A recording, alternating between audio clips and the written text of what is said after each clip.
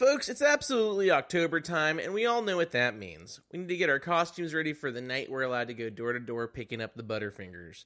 Well, instead of spending a whole day trying on sexy Ken Bone costumes in store, why not go to costumesforless.com? Costumesforless.com is a leading online retailer of Halloween costumes and accessories, drama and theme party costumes, lingerie and sexy wear, shoes, and party and wedding supplies. That's right, they absolutely have shoes. If you're looking for Converses, Nikes, Adidas, go to costumesforless.com. Their mission is to offer you the most pleasant online shopping experience by providing the widest selection of products at the best possible prices via our easy-to-use, full-featured, and secure website. That's right, it's secure. It's no Equifax, let's just say that. You're not going to get your information stolen by an absolute ghoul. Get your Halloween costume today and get free shipping on your order by going to boardwalkaudio.com/costumes. That's boardwalkaudio.com/costumes. This is a Boardwalk Audio podcast. On comedy writing, on comedy writing.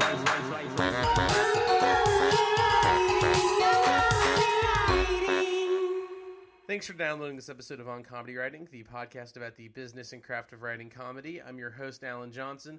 We've got a great episode, but first, the best way to support this show is by going to boardwalkaudio.com/onComedyWriting. Click the Support Our Artist button and shop on Amazon like you normally would, and we get a little kickback. Before I talk about our guest, if you're an aspiring comedy writer out there and you want to have your pitch read on the show, you can. Just leave me a 5-star review in iTunes. I cannot stress that enough. It must be 5 stars. 4 stars, and you don't get shit. 5-star review in iTunes with the pitch, and I'll read it to the guest and give you credit. This is outsourcing of one of my jobs, but I think it'll be fun for you. So enjoy the savings of work that I'm passing on to you. So our guest this week is Brian Kiley. He's an OG Conan writer. He's been there since 1994. That's 23 years of writing late-night comedy. That's insane. And it's for Conan, too, who in my mind is the best late-night show of all time.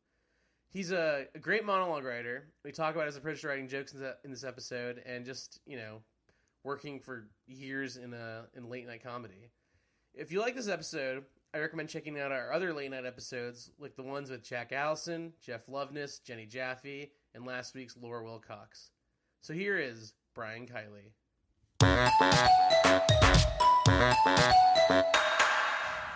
Brian, thanks for coming on the show. Sure. Thanks for having me. Where are you from originally? I'm from Newton, Massachusetts, just outside of Boston. Okay. Mm-hmm. Were you interested in comedy back then? I was, yeah, ever since I can remember, yeah. I remember when I was in elementary school, I got in trouble where I took a joke book out of the library.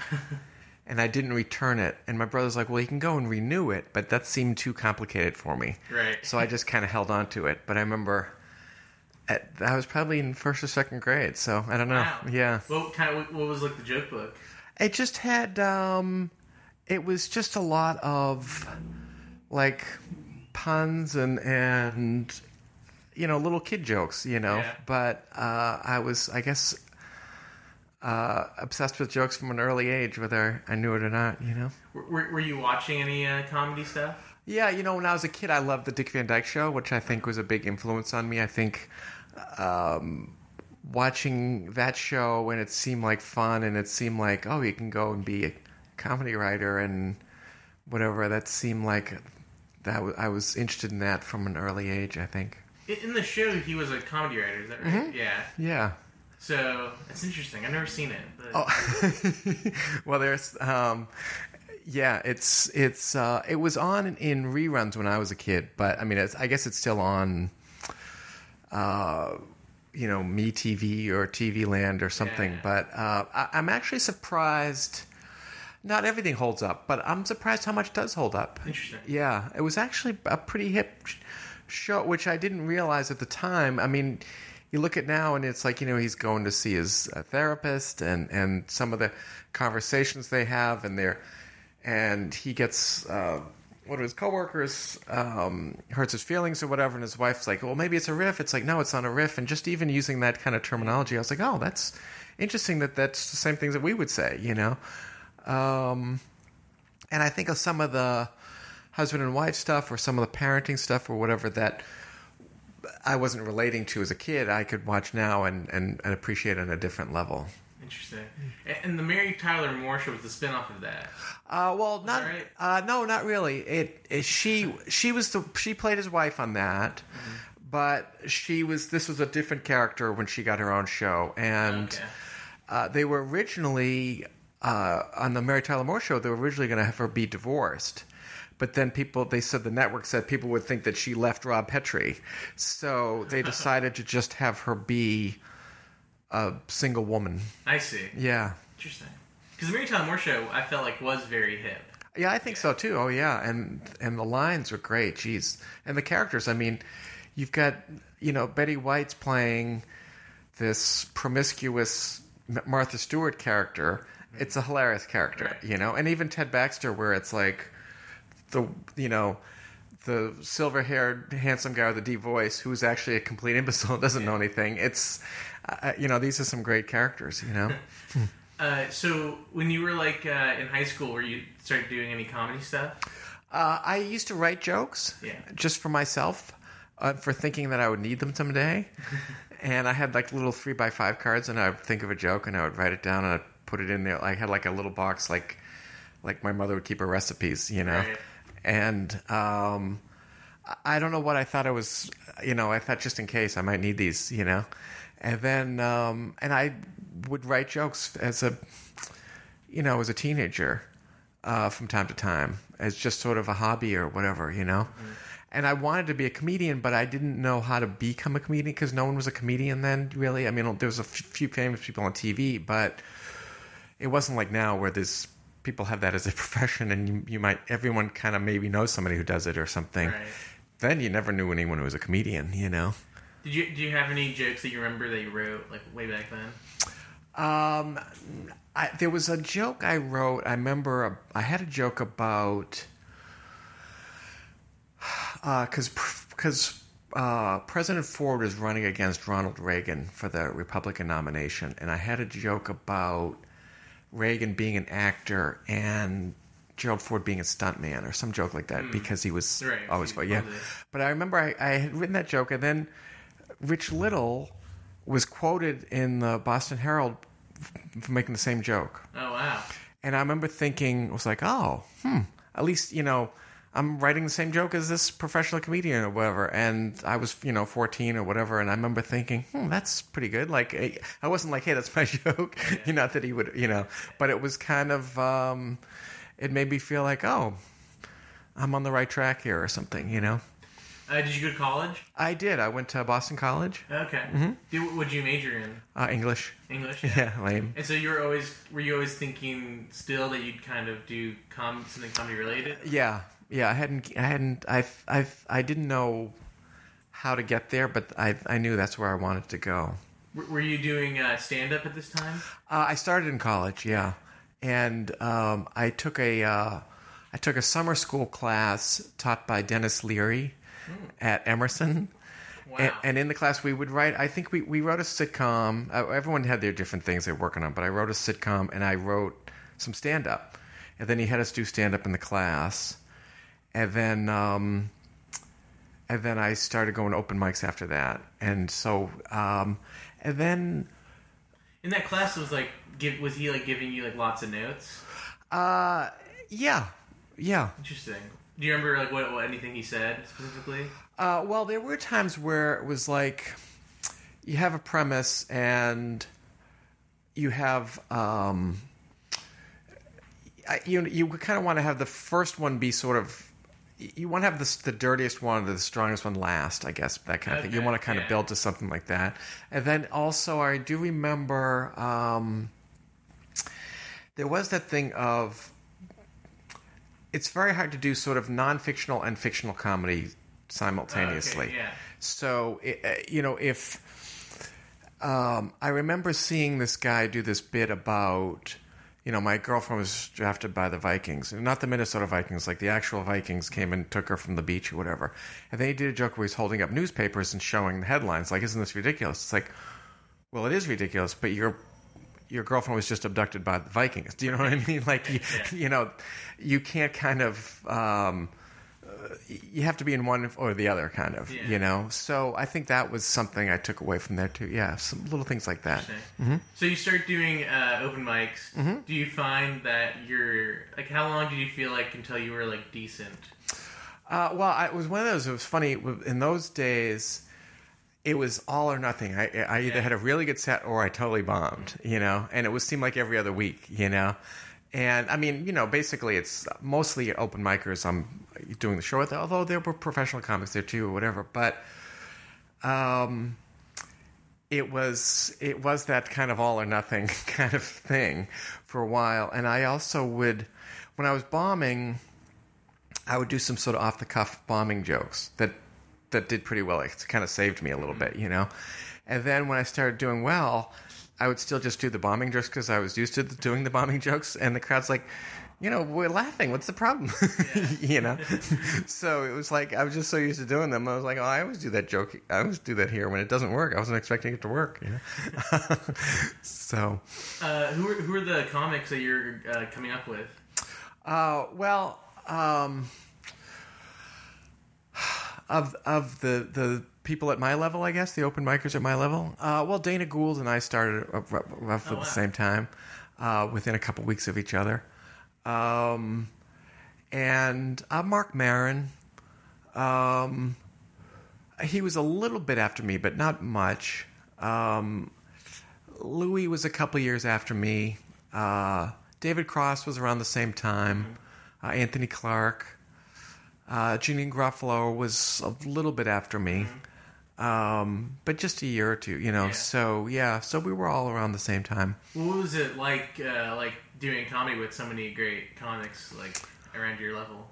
Well, it was interesting. I mean, we were all just finding our way then, you know, and also there was, you know, we were working. It's funny we were working in Boston, which was a certain kind of comedy went well, and then we were also working in Cambridge, Mass, where, you know, Harvard is and MIT is and whatever, and that's got a very different vibe to it.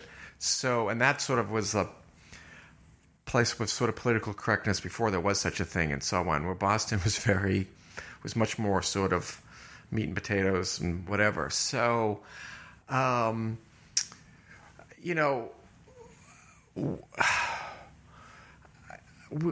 we didn't always do well in the sort of the Boston or some of these one-nighters and so on, that kind of thing, you know. So some of these acts that you never heard of that I wasn't a fan of did great, you know. And then there are acts that I liked and that we didn't always do well, you know. But I do feel like we worked at Catch a Rising Star in Cambridge, starting when I was like 25, and that was a great room for us. And that actually was a room where it was like, oh, you could actually be, everything didn't have to be a dick joke, or it didn't have to be, you know, angry or whatever, you know. And that, I think that atmosphere helped all of us kind of develop our own voices and what we really wanted to do, that kind of thing. Well, what kind of material were you doing? Was it a lot of like jokes or like kind of stories? Or? Well, in the very beginning, I didn't know what I was doing. I remember early on, even like trying to do impressions and stuff. And then it's like, you know, by my third show, I'm like, wait, I'm a terrible impressionist. Like, what? So you kind of learn, like, what are you doing? And I was kind of all over the place in the beginning, but then you kind of figure things out. And I used to love, you know, I still love, but Stephen Wright was a big influence of mine. And I would do sort of some off-the-wall Stephen Wright type jokes that they just didn't buy coming from me. So you kind of had to figure out your persona and how the audience perceived you and what you were about and all that kind of stuff. So then I quickly, it didn't take too long before I just started doing jokes, just, you know. And for a while I did a lot of topical jokes. But it was just set up punchline and here's a bunch of jokes. And, right. Yeah. So how long? I mean, like, obviously when you're doing those jokes, you have to write so much more material. So much more, yeah. So is that something you consistently did? Well, I did. I mean, it was very hard for me. I remember, you know, when I had to do 20 minutes, it's like, oh my God, Jeez, 20 minutes, you know. And then when I had to do 30 minutes, a lot of times, you know, you'd be middling and around the 23-minute mark, is like, well, that's about all I got, because it's so many jokes. And even now, when I headline, it's like 140 jokes or 150 jokes. That's a lot of jokes, So that's a good style to have for television because you can get a lot of punchlines in a short amount of time. But when you're doing an hour or 45 minutes, it's just so many jokes, know. So I don't recommend it. So you started in Boston, and how long were you doing stuff in Boston? Well, really for a long time because, it was my home. And then, even when the Conan show started, I was going back and forth for a few years. Oh, wow. Well, my wife was a VP of a company in Boston. Okay. And the Conan show was very kind of shaky in the early days. And I only had these 13-week contracts. So once... when my son was born, they let me work from home 1 or 2 days a week. And then we had, 10 or 12 weeks off. So I was in New York. I tended to be in New York like Tuesday, Wednesday, and Thursday. And then I'd be home the rest of the week. But and then also with the weeks off, so I would, so for a while, I did that probably longer than I should have, but I did that for a while, yeah. Would you recommend someone starting out now to start outside of New York or LA?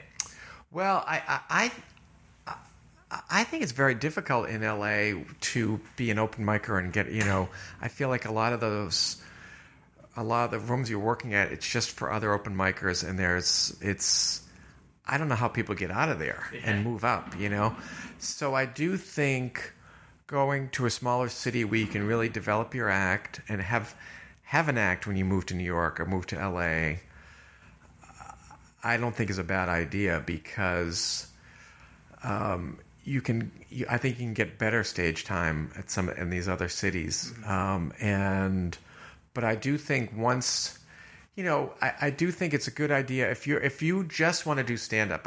Some people. People want to have jobs writing on sitcoms or being on sitcoms or writing in movies or doing whatever it is. So I understand why, if people are more into acting or something, I can see moving to LA. But if you just want to do stand up, I think once you have an act, that's a good place to go because you can do multiple shows in a night and really just get better. It's just that more stage time you get. It's that Malcolm Gladwell thing about putting your 10,000 hours in. I just think it's easier in New York to do that. It's, LA, a lot of times you get booked on a show, you don't know what time you're on, and the clubs are so far apart, it's hard to double or triple up. Where in New York, you can do 2 or 3 shows in a night with not too much difficulty. Mm-hmm. Do you still do open mics these days? Well, I don't do open mics, but I'll do shows where it's, it's a showcase or it's just a bar show or it's just some of it is just to go work on my act, because some of the A rooms, I can't be out there with my notebook and I go, hey, wait, what do you think? So I need those other rooms to try out stuff and I'm fine if there's 20 people in the room. It's like, if I can get a good read on 4 new jokes, that's worth my time. So, I do think people don't realize it. It's like you just have to do a ton of shows all the time. Yeah. And that's the only way, to me, that's the only way you just keep getting better and you keep getting new jokes and your act keeps improving, hopefully. So you're doing comedy like in Boston in the kind of early 90s. Mm-hmm. What are like the jobs that you're even thinking about getting? Because is it like right before the comedy boom, or is it like right in the middle? Or? Well, in the late '80s there was a comedy boom, which I was able to be part of, which was great, and I was able to make my living, and it wasn't like I had my little apartment and I had my crappy car and all that stuff, but I was able to make a living and whatever. And then when I started to headline and started getting some TV spots. Then the boom ended, and I was actually making less money. It's like, wait a minute, I actually have some credits now and whatever. What was like your first TV spot? Well, there was the first when I was 25. They had the CBS morning program would would put comic. What they would do is they record you, and then they would cut it up into like a 2-minute thing, and they would make it look like they were throwing to you in the studio. Oh yeah. But it was all pre-recorded. You know, we had done it 2 months earlier or something. So I got on that a couple of times before they changed the format, and then I did. They had, you know, Evening at the Improv and Comedy on the Road and Caroline's Comedy Hour. So A&E had these comedy shows that I did those. And then finally when after I was married a year, I got on The Tonight Show a couple of times with Jay Leno. So that was sort of my first big break, I guess. Mm-hmm. When you're doing stand-up for TV, Mm-hmm. what are you like thinking of differently? Well, it's every joke's got to work. Right. You know, it's got to be very tight. It's also sometimes you have a joke and you don't realize that's a local expression or something like that. So you can't have anything like that. It's got to be clean. It's if something doesn't work, you don't have time to recover. If you have a long set and something doesn't work, you know, whatever, you're doing 45 minutes, a joke here doesn't work, and there, it's not a big deal. But when you're doing a 5-minute TV spot, everything has to go, you know. So it's something you just have to practice over and over, and it's quite nerve-wracking, I have to say, yeah. You've done like a bunch. I have, yeah. What advice would you give to a comedian doing a late night show or something for the first time?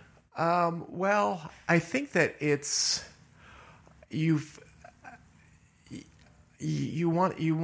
don't want to let them know how terrified you are. You know, I do think that you have to be like, hey, this is fun. This is what I've been working towards. So they want to see you having fun out there. They don't want to see you come out with it, you know, terrified, even though you are. I think you can also take your time and not rush. But you know, when the laugh is over, then start the next one, you know, that kind of thing. So it's a little tricky. It's that thing of take your time, but don't take too much time, I guess. And you know, you've been at Conan for years. Mm-hmm. Who are like the favorite comedians you've seen like do shows on Conan? Well, I know, you know, Conan was I always loved Dave Chappelle. He was always amazing, and he was one of his favorite guests. And I think it was a relief for Conan to have someone come on and just be funny and just Conan relax and just laugh and enjoy him, you know. So I don't hate to speak for him, but I think I would say he's probably Conan's favorite. But I'm going to leave somebody out. I'm almost afraid to say names or whatever. But I do feel like we do. You know, Laurie Kilmartin just killed on the show a couple weeks ago. Louis was always funny on the show. Marin always did a great job. Todd Barry. There's Gaffigan. There's a ton. You know, there's a bunch, and I think that Dion Cole did great, and then that kind of we ended up hiring him, and then that kind of propelled his career. So, and I think now they're trying to put on some sort of alt-y type comics like Tig Notaro and John Doerr and some people like that the last few years that kind of. It's almost kind of like the old days in Boston where it's almost putting these Cambridge type comics on, which is fun. Yeah. I do appreciate the show puts on a comic, I would say once a week. So, Conan's definitely the best for that, I think. Right? I think so too. It doesn't seem like these other shows are putting them on too often now. So yeah, it's weird. Like Jimmy Fallon, like almost never does. I feel like. Yeah, you know, I purposely don't watch the other shows because I don't want to be influenced by them, but. I don't hear of comics saying, hey, I'm doing Fallon or whatever, you know, very rarely. It seems like famous people, but I just don't hear about it very often. Mm-hmm. So I interrupted you before. So the comedy boom is ending as you're getting TV spots. Mm-hmm. So so what are you doing next? Well, I'm having some anxiety attacks. Well, you know, I was going on the road more. I was trying to, you know, do what I can. And then luckily I got hired at Conan. So I've been kind of fortunate where I kind of timed the boom correctly, just coincidentally. And then as the boom subsided, I was able to get a TV job. So I've been pretty lucky. And was that like always like the big job, like the late night TV job? That was kind of what you wanted? Well, I did.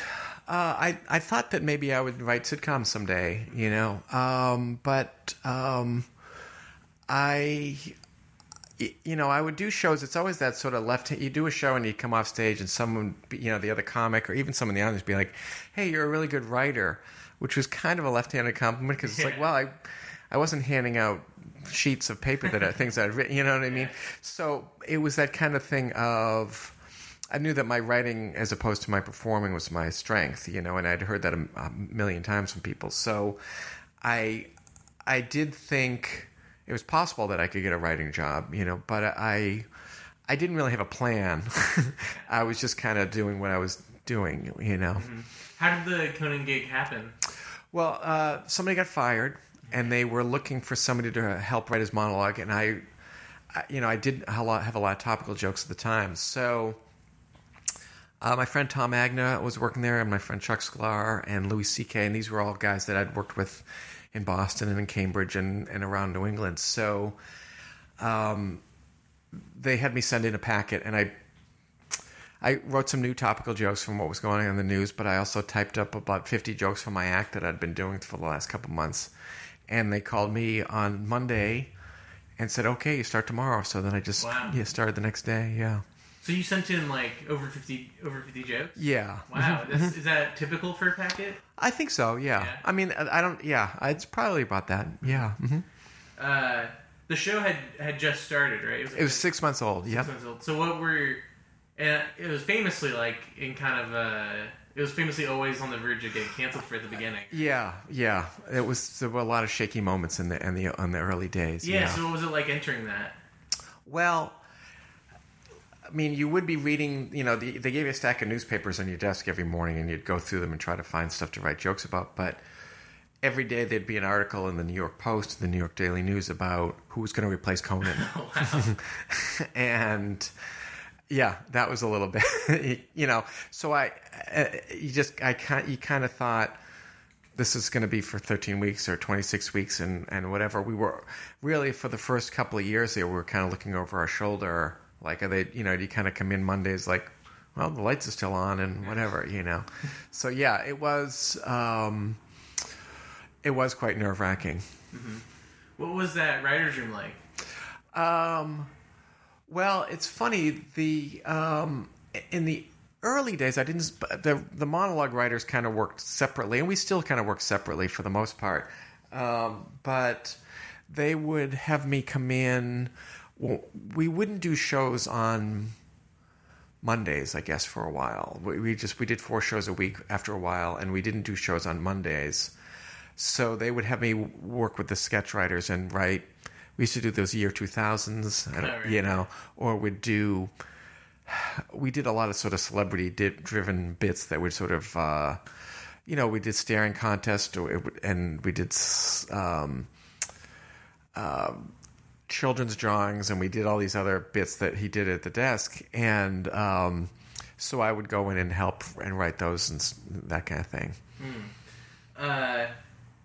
So you were writing monologue jokes for your own stand-up, and now you're writing them for Conan. Was that like a big shift? It was a shift. I mean, I didn't have too hard a transition because he and I kind of had some similar sensibilities with 2 repressed Irish guys, But there were, I would kind of try to write a kind of cleverly word a setup, and he'd be like, "Nope, the president did this and said this," and he would kind of had a very sort of bare bones style that you have to kind of. I think anyone writing for any host, you have to capture their voice, and you go, "Oh, I would have said it this way, but he wants to say it that way," and I think you have to learn I'm going to say it his way, So I had to learn that, and then. There were, for the most part, I did like a lot of sort of wordplay jokes in those days, and he hated those kind of jokes. So I had to quickly not do those. But for the most part, I would write enough jokes that I would find enough that he liked, you know. What was like a typical day like back then? Well, I'd get in around 9, and you'd have the stack of newspapers, and you'd go through, and you'd see what he's going to joke about, and it is that thing of, you know, there's a train crash and 100 people die or whatever. I don't even see that story. You know, you just skip over it and you go to what you can talk about. And there are times when I came home and my wife would say something about the train crash, and I'd be like, what are you talking about? You know, well, it's like, well, didn't you read 5 papers today? It's like, yeah, but I didn't read that, you know? And so you're just looking for, you know, what the president did that day, or, you know, at those times we would do jokes about, you know, Michael Jackson or the O.J. Simpson trial or whatever was the story, yeah. When you do a show like the day after something like really bad happens that you can't ignore, what's like how do you approach that? Well, the worst I remember was the Oklahoma City bombing. It was really bad, and we still had shows. Like, you know, when 9/11 happened, we were off the air for a couple weeks, so that actually we didn't have to go in the next day and try to write jokes. I mean, how could we? But with the Oklahoma City bombing, we were back to work the next day, and you know, there was just nothing to write about. And I remember, you know, they have that little state by state thing in the USA Today, and so Conan would come out and he'd be like, "Oh, did you hear about this comptroller in Dayton, Ohio?" And the crowd's like, "No, what are you talking about?" You know, but we just couldn't go anywhere near what was actually going on. So I think that was the roughest, you know. I think for just a couple days we did, you know, a woman in Kansas found an onion that looks a little bit like Nixon, and you know, make a joke about that, you know, these offbeat, obscure stories. So, but there was pre-internet, believe it or not. So can you imagine? So we're just trying to find stuff in the newspaper that we can talk about. Right. So when did it start feeling like the show wasn't going to get canceled? Well, I think once we started getting some Emmy nominations, it was kind of like, oh, we're going to the Emmys, and we'd go to the Emmy. So we did that every year for, you know, and once that started happening, then it was kind of like, and then, you know, Conan got to host the Emmys, and then it was kind of like, hey, I think we're part of the thing here now, you know. So it was kind of a slow, and he didn't even want to jinx it by saying, hey, I think we're, you know, okay here for a while. I mean, it was sort of a slow build, and then eventually it was like kind of like, oh, I guess we're going to stay on the air for a while. How involved was Conan, like, in all the writing process and stuff? Well, he's actually very hands-on. I think everything, you know, the sketch writers would write a sketch, and that gets approved by the head writer, and they'd do it for him in rehearsal, and he'd say, nope. Or he'd say, we don't need that first part, or I would change the ending and do this. And so he does a lot of rewriting. He does a lot of editing. With the monologue jokes, there are times when he'd say, no, I'd say it's the same idea, but he'd say, I'd say it more like this, or you don't need this part, or he would kind of change the phrasing from time to time. Mm-hmm. I guess that's probably because he was like a big writer before. Yeah. I mean, he's, you know, and I understand also you don't want to say things that don't sound like you as you're talking, and he certainly was a comedy writer for a long time. So, and you know, he's a brilliant guy. So and there are times when even now where I'll write a joke and I think it's like 80% there. Like the idea is there. But it's not quite right, and he's very good at fixing that kind of thing. So when Conan started, he was pretty green as a performer, and obviously, you know, when you do like 4 shows a week, sure, you become, you know, very used to it, very good to it. As he's gotten like a better performer and gotten older too, has the voice of the show changed? Yeah, I do think the show I think that we were I think we were a little sillier or something in the early days maybe, and a little more, but there would be more, you know, we took some big swings, which is great when you connect, but then sometimes we had some big swings and misses. So I think there's fewer of those now. I think we did a lot more celebrity stuff in the old days, and we hardly do any celebrity stuff now. I mean, we do stuff about politics, but in terms of Hollywood star, I think we did a lot of jokes about the Hollywood stars in those days, and I don't know, it just kind of changed, So when Conan gets the Tonight Show, is that like a very exciting time for everyone? It was.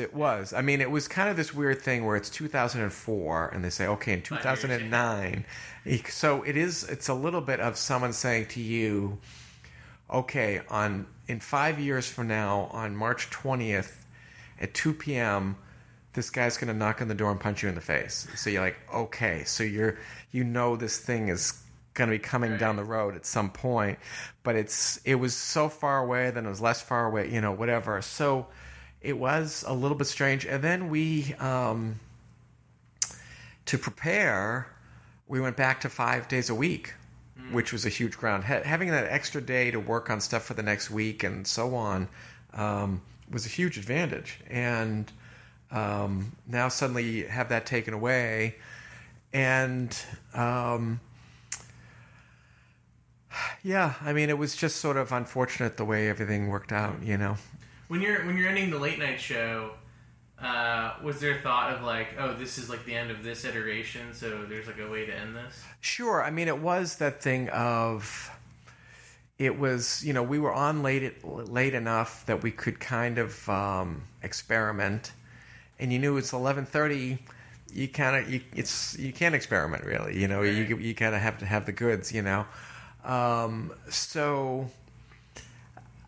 It's definitely, and it was kind of this happy time of we were, a lot of us, it was our first job in television, and we're doing this silly show, and people didn't think that we would kind of make it, and we hung in there, and we were able to have a show that we were proud of. So yeah, I think we have a lot of fond memories of the old show, and some of you kind of forget some of the bad stuff or some of the pressures or some of the stress and all that stuff when you look back, but you kind of just remember, for the most part, you remember the funny bits and the fun, and the writer's room is always fun, Mm-hmm. Do you guys start preparing for the Tonight Show right when the late night show ends? Yes, and we.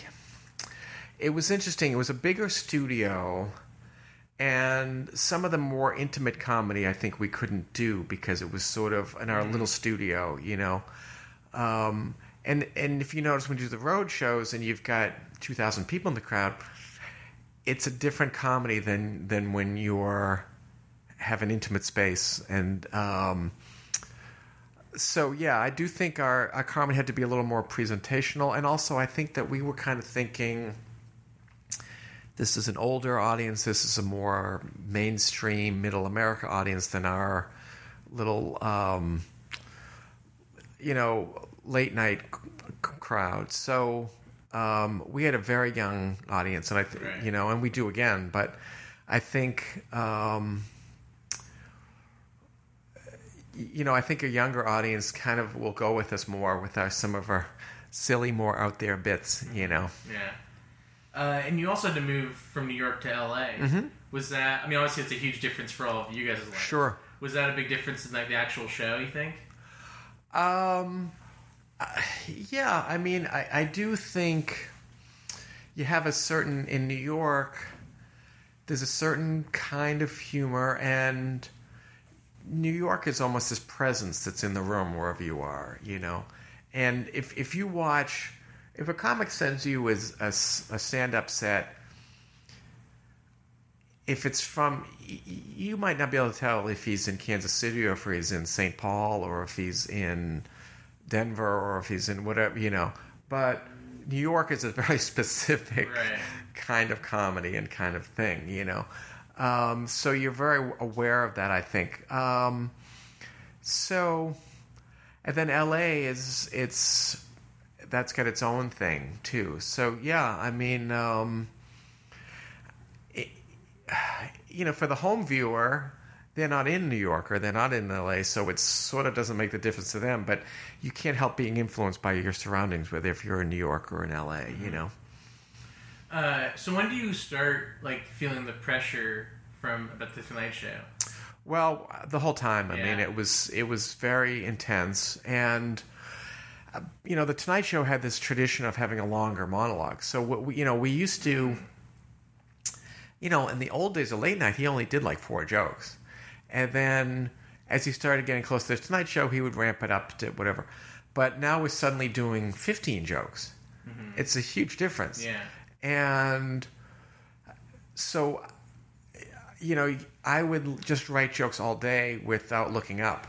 And I just had a knot in my stomach the whole time because it was just, there was just never, it was never enough jokes, And one day I remember I got 7 jokes on. And that's a lot of jokes to write in one day and have on TV. It still wasn't enough. We still could have used more, So that kind of, you just felt that pressure of, in New York, if we had a good monologue and we were in good shape and I had some time in the afternoon before the show, I'd give my dad a call and see how he was doing, and he lived in Florida and so on. And in LA, there wasn't one day where I was like, oh, we're having a good day, I can give my dad a call and see how he is. Where, he was old, and by the time I'd get home at 7:30 or 8, well, he's in bed. Right. So I couldn't even call to talk to him for 5 minutes and see how he was doing, just because we were under the gun all the time. So it was very stressful. How many jokes are you writing a day in the late night days, and how many were you writing in the Tonight Show days? I was probably writing, 30 or so for the late night days, and then it was 50 or 60. Jeez. Yeah, and the problem with that also is sometimes it takes 15 minutes to craft the joke correctly and figure out exactly what the point is and get the wording right and so on. When you're doing that many, it's just like, here it is, and you're not fixing them. You're not. Sometimes they need a second or third draft to get it right, and you just don't have time, And I find on days where I have the most jokes put down on the page, it's not a good day, because it's like a lot of half thought out stuff, So when you're doing the first monologue for the Tonight Show, is there an extra sense of oh, this is the first monologue of the Tonight Show, and we got to make sure these jokes are real home runs, or is that every day really? Well, no, I do think there was a lot of scrutiny for the first one. I think there's one thing that is frustrating in that when a show comes on the air like that. So if David Letterman retires and Stephen Colbert comes on, well, everyone's going to watch that first night. So his first night, his rating, they'll say 10 million people watched or whatever it is. And then a week later, they go, oh, his ratings have dropped down to it's like, it's a totally different thing. When I was a kid, I remember in every baseball stadium, opening day, everyone would sell out. Well, the next day, there'd be 10,000 people there instead of 35 or 40,000. Right. And they go, oh, well, yeah, it's not an event, And, so it was... Yeah, I mean, we did feel like that first show, especially, how's Conan gonna, everyone's tuning in or whatever. And I think it's, especially where it is the thing you do every day, it's like opening day. If your team loses opening day, it doesn't mean the season's over. You got 161 more games, right. So I think some of that stuff is absurd, Mm-hmm. But, yeah, that was intense. When you got word that the show was gonna end, what was the writers' thoughts for the rest of the episodes? Well, it's funny because people were very. I remember it was January 7th, and people were very emotional and whatever, and I had no reaction. I think I was just in shock. I moved my family across the country and bought a house, and now I'm suddenly out of work and all that stuff. And my wife had quit her job and all that kind of thing. And I remember just being in shock. And then a week later was my wife's birthday, and we're out to dinner with this other couple, and they kept talking about it. And then it just sort of hit me. And I don't think I said a word for an hour and a half. You know, we're out to dinner with those people. I'm just sitting there in my own depression, like, oh my God, what have I, you know, what's going to happen here? So that was, it was. And then it was also the kind of thing where everywhere you went, people were talking about the Conan thing, and wherever, you know, you get in line at a coffee shop and the people in front of you talking about it, they have no idea that you're working on Conan or whatever. But it was that kind of thing of, it was like on Gilligan's Island where you turn on the radio and they're talking about the castaways. Like every time you turn on the TV or turn on the radio, they're talking about the Conan situation and whatever.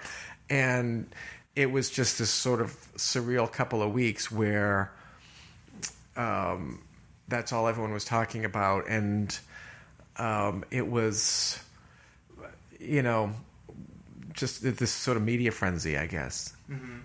I mean, one nice thing was we did see there would be these rallies where Conan fans would kind of get together and cheer for him and cheer for the show and that kind of stuff. And I think that was a nice to know that we did have fans out there that liked us and liked the show and were supporting us. That was a nice thing. I remember the original thing was that Leno was gonna start at 10 or something, and then Conan started at like, or Leno was gonna start at 10:30. Conan started at 11, right? No, Jay had a show. They moved him to prime time where he had a show from 10 to 11. Okay. Every night, and then we came on at 11:30. Mm-hmm. So, that's how they did it. But wasn't like the first proposed thing was that Leno was gonna move later? Oh well, then when the Jay at 10 thing didn't go well. Yeah. So they decided, well, we'll move Jay back to 11:30, and then we'll. I don't know if Conan was going to be at 12:05 or something like that. Yeah. Was that ever considered, or? Well, you know, I don't know what Conan's thoughts were or whatever, but I can't speak for him. Yeah.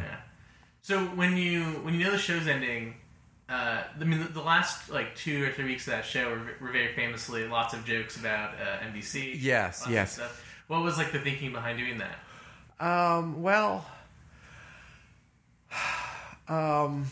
I guess it kind of was like the big elephant in the room. It'd be impossible not to. It was. I mean, that was what everyone was talking about, and it was our thing. And I think that we were all, you know, we were only on for 7 months, and we didn't really feel like we got our fair shake, you know. But I mean, that's life. But I do think that we were kind of. You know, it is that thing of, it's like someone being fired, but then they've got 2 more weeks in the job. Right.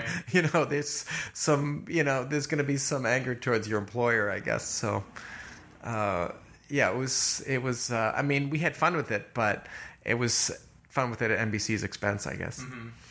Do you? Is looking back now, is there anything you wish you guys had done differently that it would have maybe kept the show on, or you think it was just always a bad situation? Yeah, I don't know how that it would have been resolved in any, you know, it just, it was just one of those things, you know, I don't know.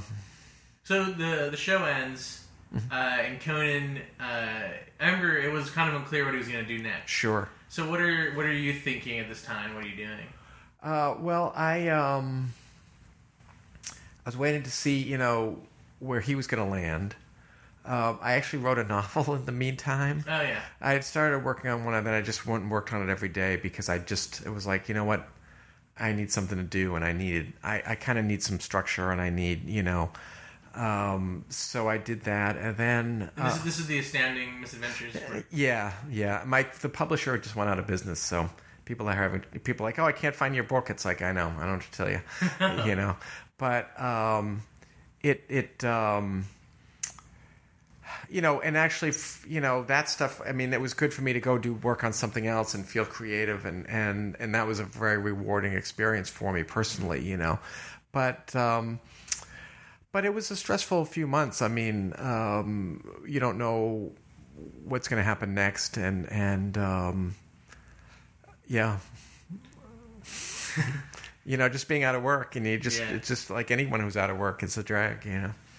So, when you wanted to do the book, did you just like talk to your agent or manager, and then? No. Well, I had, what happened was I was taking this class and I wrote what I thought was a short story, and the teacher's like, "Well, that's not a short story. That's a first chapter of a novel." And I was like, "It is." So each week I would bring back and I'd bring another chapter, Okay. And then when this happened and I suddenly had all this time, I would just work on it every day. And I actually got my manager from that because, I showed her the script I'd written and this other thing, whatever, and it was the book that she liked, and then that, and that helped me in that way. Yeah.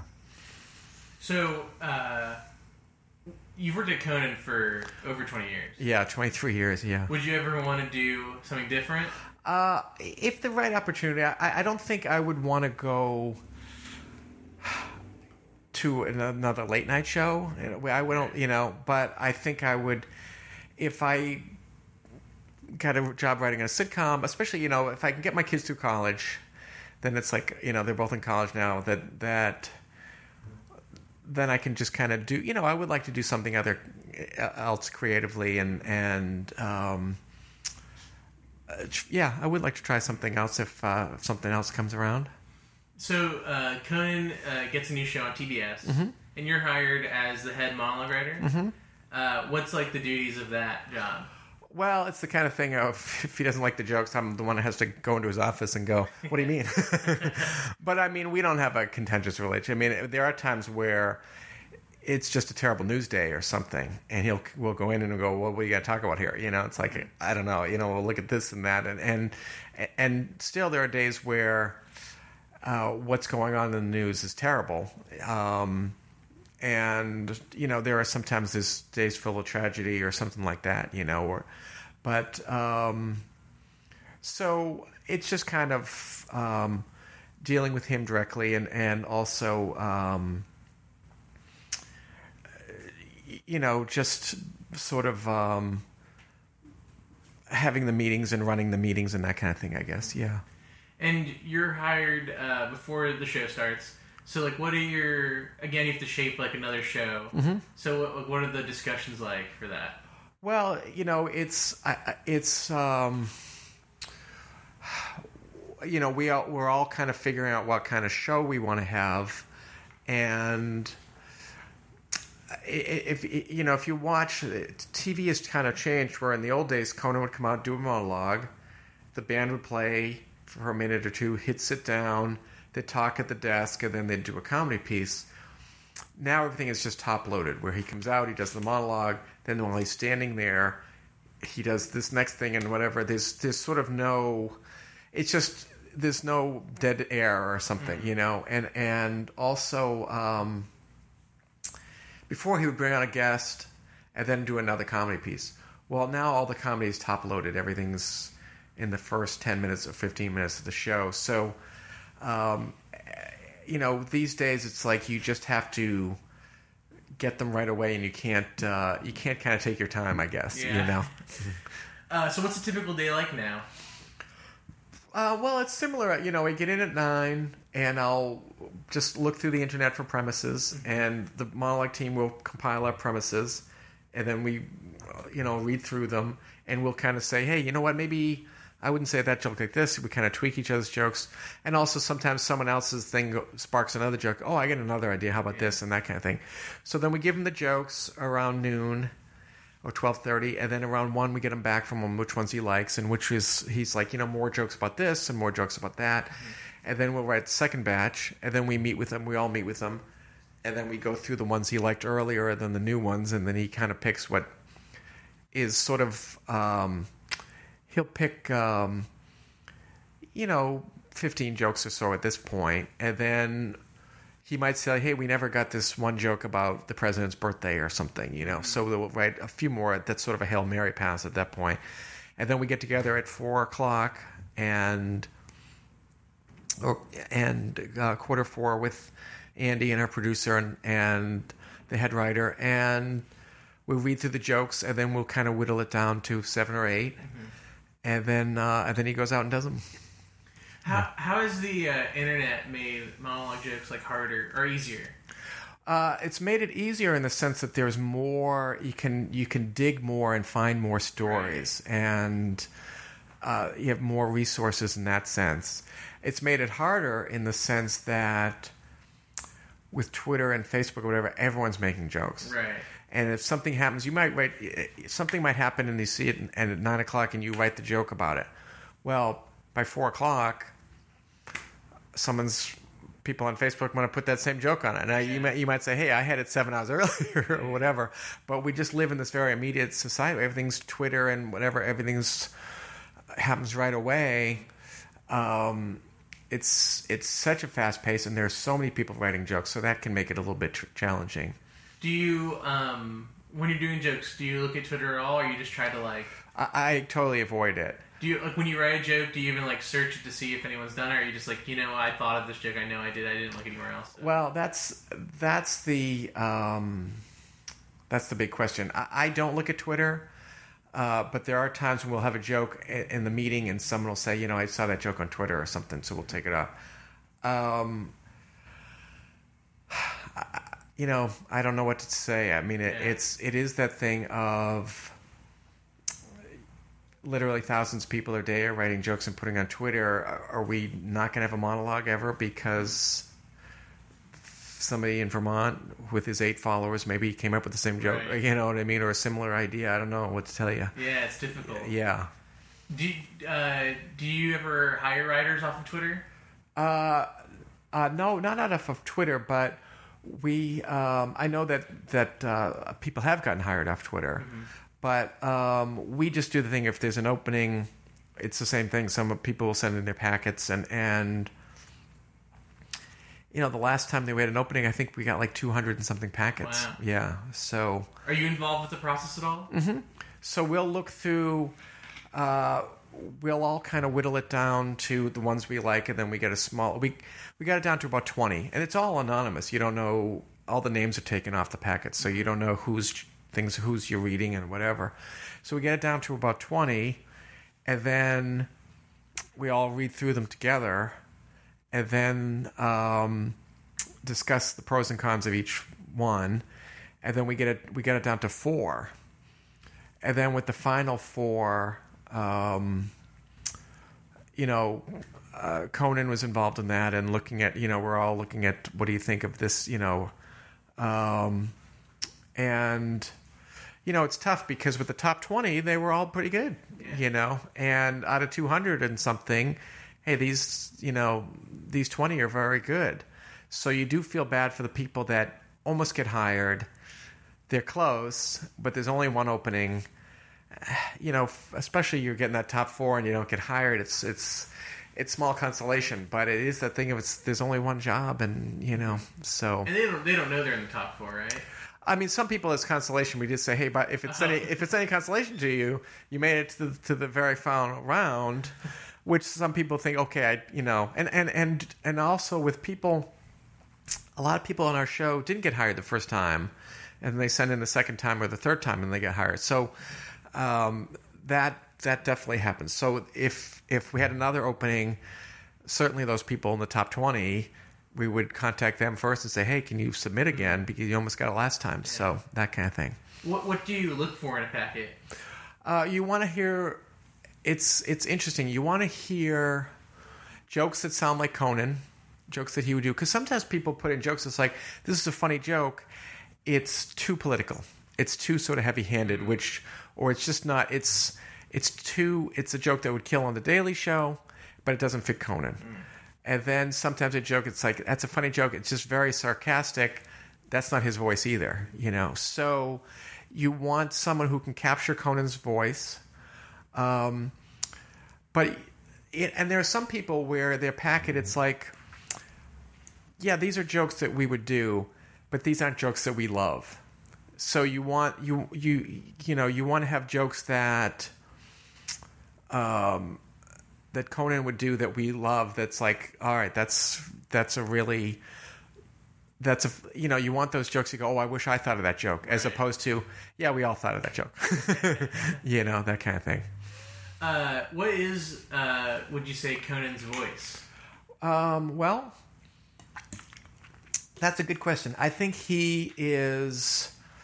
I think he's. I think he likes jokes that are very sort of visual, that kind of paint an image. I think he's a little bit silly. But I do think that there can be a clever political joke, but it's something that's not too pointed. So that's what I would say. So something that's not too strident, but can be clever and hopefully, and I think that there's a certain silly tone or something that he has, not too harsh or something. In these like crazy political times, how do you write like topical political jokes? Well, it's interesting because sometimes Trump's hard to top. Yeah. He's saying something and then you write a joke, oh, then the president said this. It's like, he probably would say that. It's hard to parody him in a way because the things he does actually say are so outrageous that what we have is plausible as opposed to being, you're trying to, the Bill Clinton jokes we did or the George W. Bush jokes we did, they're caricatures of those guys. Right. It's hard to caricature Trump because he's his own caricature, so that can be tricky. But and also the story changes so quickly. Yeah. And you have something that happens on Monday, and then Wednesday you write a joke about it. It's like, no, that's old. We're on to the next thing now. And it's like, well, that just happened, So that's a little bit frustrating where the news cycle is moving so fast every day now.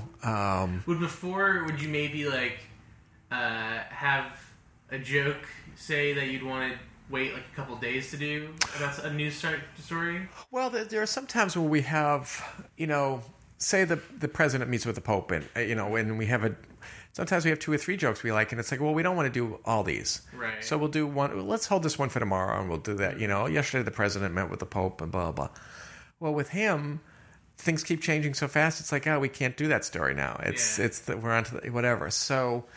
It's things have a much shorter shelf life, I've noticed with him, and also maybe he's part of the Twitter cycle and all that stuff too. So I don't know. What makes like a good monologue joke? Like, what are the hallmarks of a good monologue joke? It's a joke that is accessible. I remember when the whole WikiLeaks thing happened, and Conan would come out and talk about Julian Assange. Well, our audience didn't know who Julian Assange. You never saw so many eyes glaze over. So you want something that they know what you're talking about. It's also something where it's a fresh take that's like, oh, that's a funny way of looking at that. No, we didn't think about that. That kind of thing. And so, something succinct. And I do think it's that thing of, it's tricky. You just can't have the joke be too gentle. Or too soft. You need it to have some bite to it, but not so much bite. It's that interesting distinction that it's just a case by case thing. Do you have any favorite monologue jokes over the years that you can remember?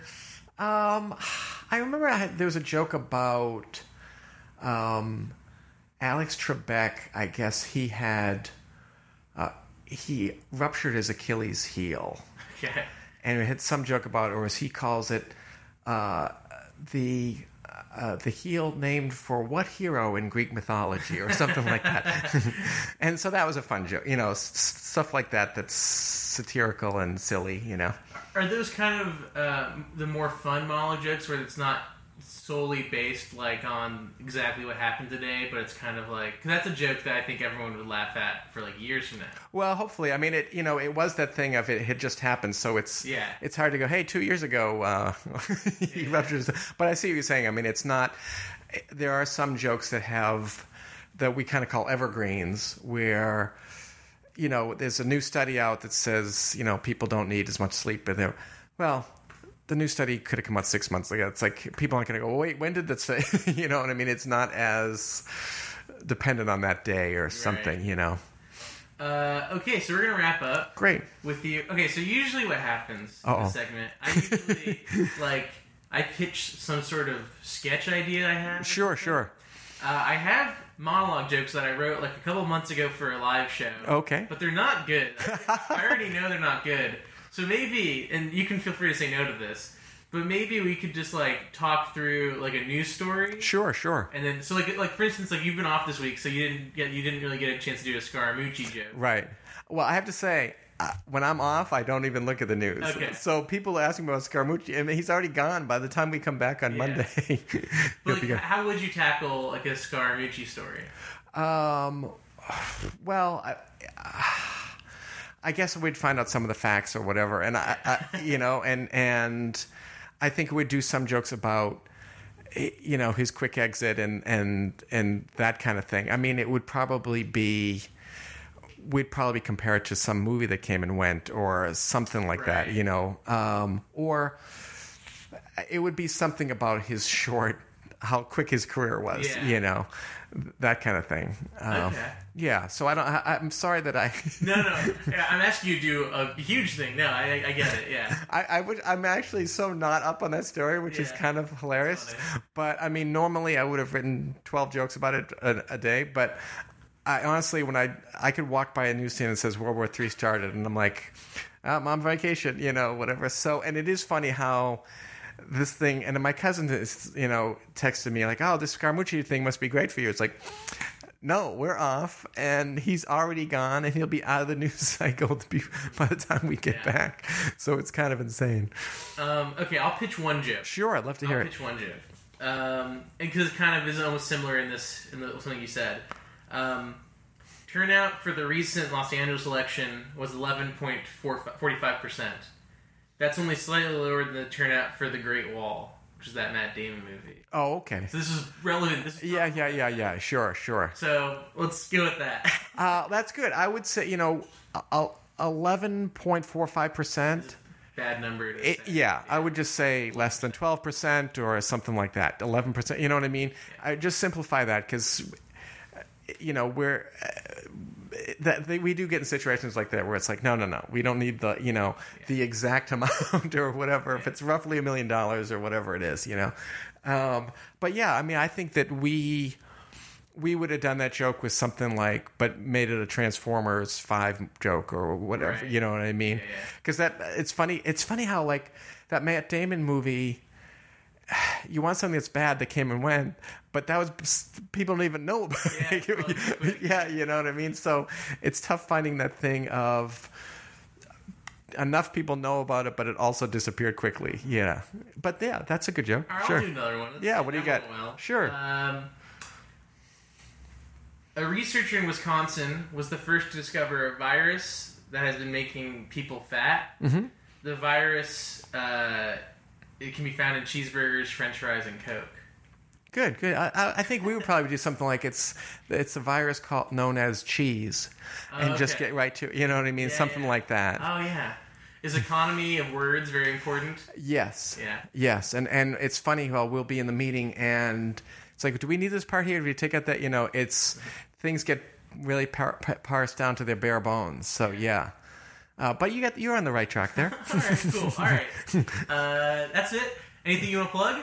Well, I'm at Flappers. I'm the 25th and 26th of August. I don't know when this comes out. So okay, yeah, it'll come out right. Okay, yeah. So that'll I'm looking forward to that. Okay, great. Coming in every weeknight. Yeah, 11 p.m. on TBS. All right. Thanks for coming out. Thank you. Okay, bye.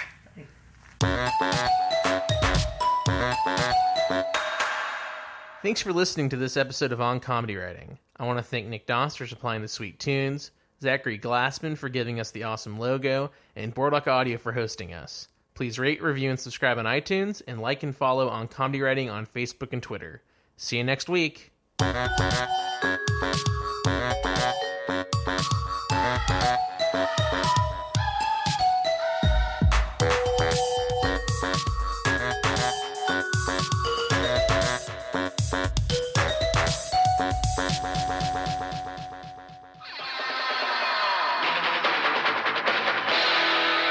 Been a Boardwalk Audio podcast. For more information and shows, visit boardwalkaudio.com. Don't forget to rate and subscribe now.